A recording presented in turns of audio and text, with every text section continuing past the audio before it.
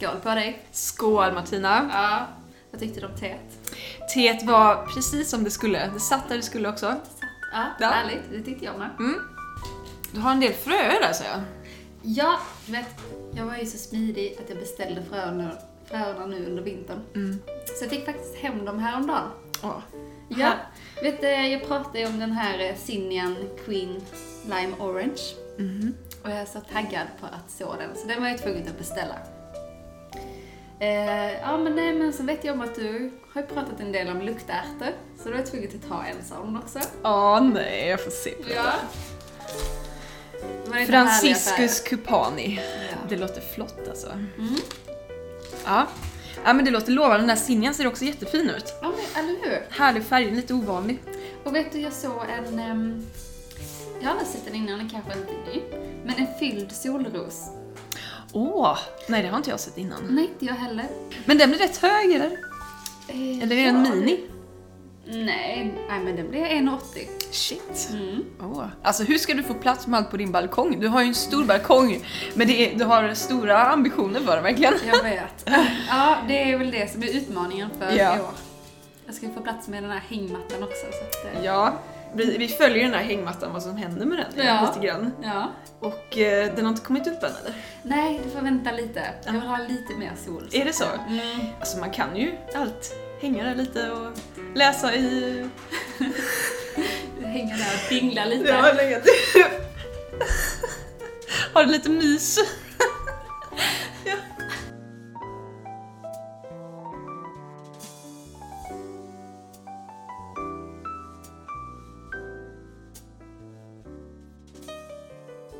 Det är mycket nu. Mycket fröer.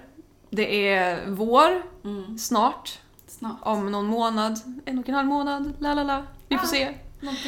Och vi har ju mycket med våran mässa att göra, vår trädgård. Ja, det är det som står på vår agenda här nu de här kommande veckorna. Det är faktiskt mycket mässplanering. Men det är faktiskt kul. Ja, det är jätteroligt det. Det är mycket att göra som sagt. Men vi älskar typ varje dag. Ja, alltså, jag bara njuter. Ja, men det ska bli så spännande och jag är så exalterad över detta. Det är inte långt kvar nu. Nej, själva mässan är ju 7-10 mars. Så knappt en månad. Ja, knappt en månad är det. Och alla vet ju att en månad går ju skitfort i trädgårdsvärlden. Ja. Men vi kan ju berätta lite om mässan, vad det är för någonting också ju. Det gör vi. Ja, den här mässan äger som sagt rum då i Hyllie i Malmö. Och det är en mässa som har funnits, vad jag vet i alla fall, väldigt länge. Men sen 2003 har jag mina pappor här. Och de delar ju då tillsammans med Stora Villamässan. Så är man intresserad av både trädgård och alla villatillbehör så det är en perfekt mässa att besöka. Vi ska ju vara där med våran podd. Trädgårdsarkitekterna kommer ha sin lilla monter. Och vi kommer ju göra både lite ena och det andra där. Ja. Det är allt från både livepodd och till trädgårdsrådgivning. Vi kommer stå på scen. Kommer vi göra. Vi kommer hålla intervjuer. Det kommer vi göra. Ja, det är mycket som står på agendan här. Ska vi prata lite om vår monter då? Ja. Vi tänkte ju ha den i engelsk trädgårdsstil. Vi har en hel del möbler som ska dit. Vi har bland annat lite gröna bokhyllor tänkte vi ha. Vi kommer ha ett sånt otroligt stort flyttlass. Ja, den här montern är inte superstor, men det är ju mycket som krävs för att fylla en monter. Alltså. Ja, alltså men tänk dig en engelsk... Vi tänker ju oss en liten excentrisk trädgårdsmästare från England. Och tänk dig så mycket pryttlar en sån liten gubbe har. Hur mycket som helst. Det liksom finns, varenda lilla yta ska täckas. Ja, det är en blandning mellan böcker och växter som står lite här och där. Ja, mycket växter och fina tapeter. Och men vi har fått tag i en härlig soffa också. Ja, en jättefin som du har skaffat in, Ja, den kommer att pryda min balkong. Ja. Allt ska till balkongen sen. Ja. Men som sagt, det tror jag kommer bli hur bra som helst. Och vi ska även få in lite bergspotter där. Ja, Det är ju också ett återkommande tema här, speciellt från din sida Martina, för du älskar ju bergspotter. Jag gör det. Alltså om bergspotter lyssnar så får de väldigt gärna sponsra Martina för att hon vill ha krukor från dem. Jag kan ta hur mycket som helst, jag blir för aldrig nog av bergspotter. Nej, det gör du verkligen inte. Alla färger. Ja. Nej, men det kommer bli hur bra som helst och vi ska ju även ha lite växter som är lite lökar, lite hellebor ska vi ha. Citrusväxter kommer vi ha. Ja, oliv. Snittblommor är vi också sugna på. Ja, alltså vi känner ju så här att vi vill verkligen ha en stor vas med fantastiska snittblommor som man blir riktigt glad om när man kommer dit. Ja, buketter får man aldrig för mycket av. Nej, verkligen inte. Så att, ja, mycket sprudlande växtlighet vill vi ha som sagt och ja, men en och annan vattenkanna och någon sprid som du sa. Ja. Jag tror det kommer bli hur bra som helst. Ja, jag tror också det. Jag känner verkligen att det här, vi har hittat vårt lilla tema här som passar perfekt till oss. Ja, det måste ni kolla in när ni besöker mässan för att det kommer bli riktigt snyggt. Ja. Vi kommer ju vara där alla 4 dagar. Så att går ni förbi så får ni jättegärna kolla in i montern och säga hej. Klart. Men vi kanske ska berätta var vi är någonstans i mässan då. I mässan. Vi har ju fått en monter som är längst ner vid scenen. Ja. Och även vid kaféet. Så när ni tar en kaffe där så sväng förbi oss helt enkelt.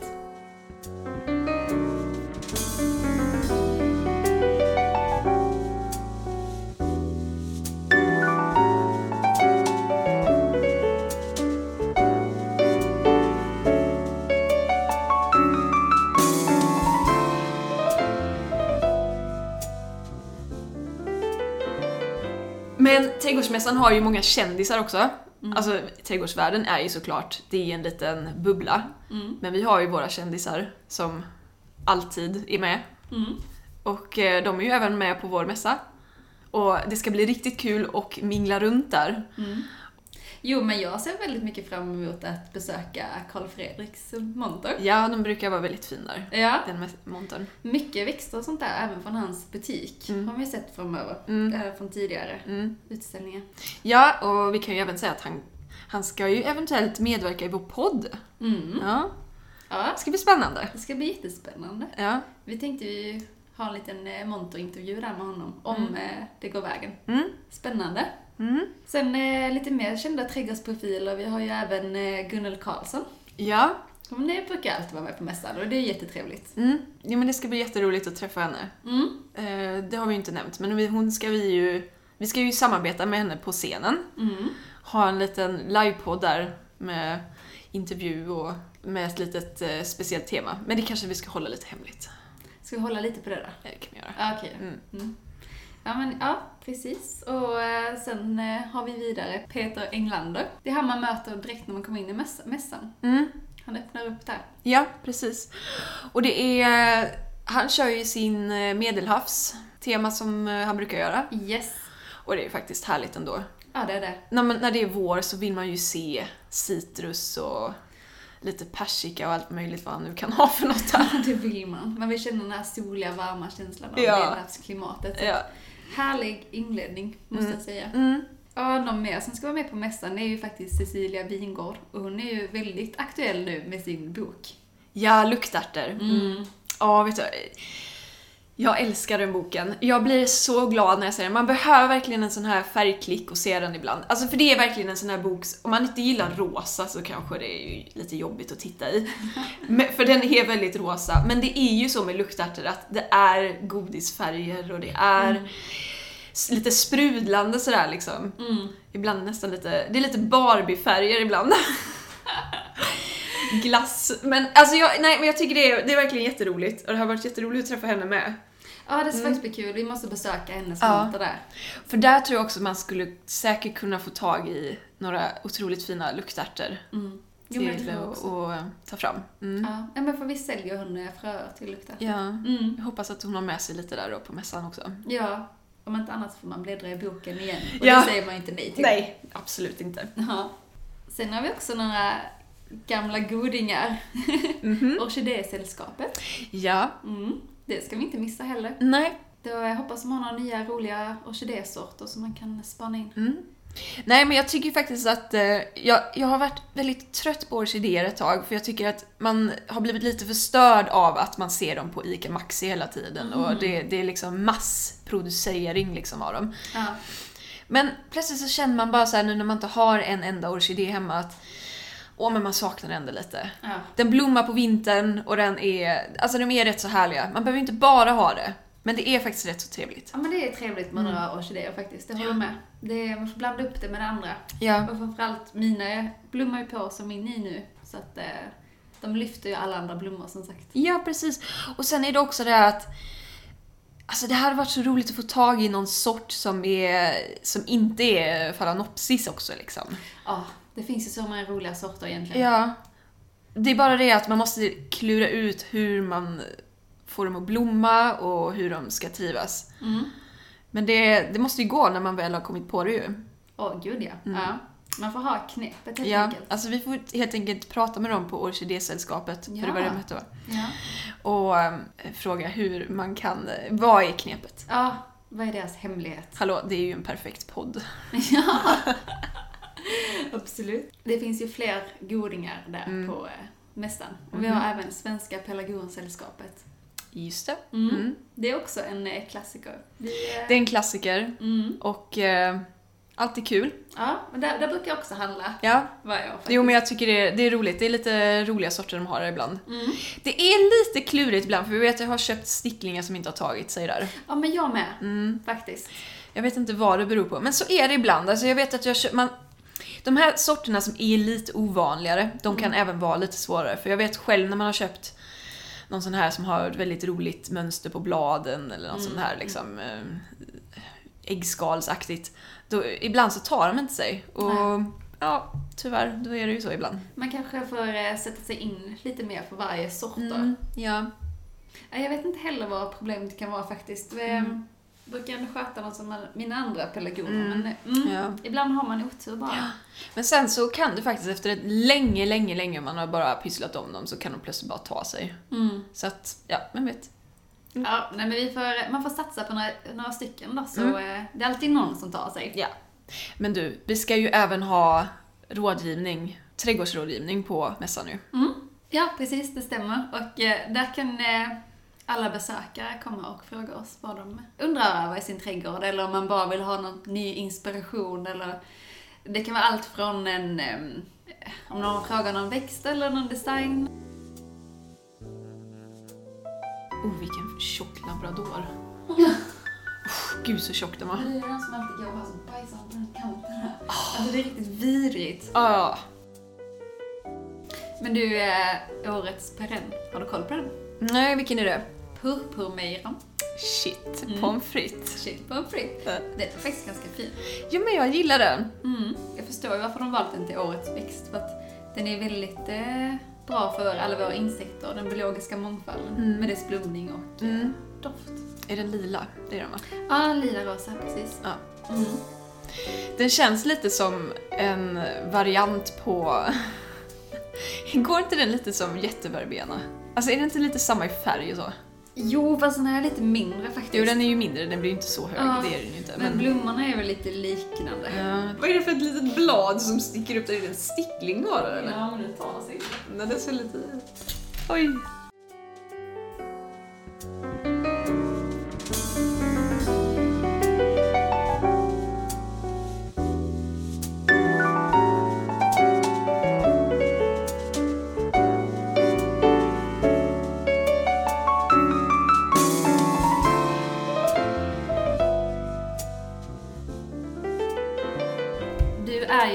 Rutinerad vad det gällande vår trädgårdsmässan. För du har ju varit där en gång innan. Ja, jag hade en monter där för ett par år sedan när jag gick på SLU. Berätta om den. Jo, men det var som sagt, det var en montertävling var det. Där man skulle inreda jag tror temat var staden. Att man skulle liksom inreda ett grönt litet rum. Och det kunde antingen vara inomhus eller så kunde det vara utomhus, har jag för mig. Och då vet jag att jag och en annan, vi gjorde en liten miniträdgård som man kan ha på i princip inomhus eller utomhus på en balkong. Och så, men det blev rätt så roligt faktiskt. Då var det väldigt populärt med rexbegonier, så vi blev sponsrade av en massa rexbegonier av, jag tror det var Mästergrön. Ja just det kommer jag faktiskt ihåg nu när du säger det.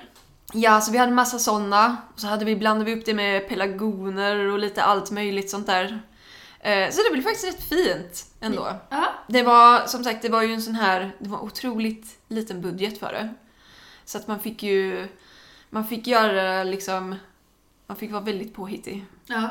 Men det var jätteroligt faktiskt. Jag tycker det är jätteroligt nu att man ska vara på mässan igen, för att det är väldigt kul. Och det är så mycket folk där, och folk kommer fram och sånt där och pratar om eller med montern och sånt där och ställer frågor. Så att det ska bli kul att göra om det. Ja, det är väl lite uppiggande att vara med på en sån här tillställning.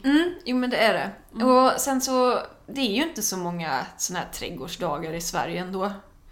Nej, inte i Skåne. Här. Inte i Skåne, nej. Så att jag tycker liksom jag tror folk gillar det ändå. Ja, men faktiskt den här mässan är någonting som jag ser fram emot varje år. För att det är den som kickar igång våren. Och man liksom, nu jäklar i det. Ja. Så det är kul. Men vad skulle jag säga, vann inte ni, eller kom tvåa i det priset? Jo, vi vann. Ni vann? Ja, vi vann. Ja, det gick ganska bra på det. Ja, men den blev fin. Vad var priset? Jag tror jag fick en trädgårdsbok. Ja. Ja, men det är ändå bra pris. Ja. Kan ju inte få för lite.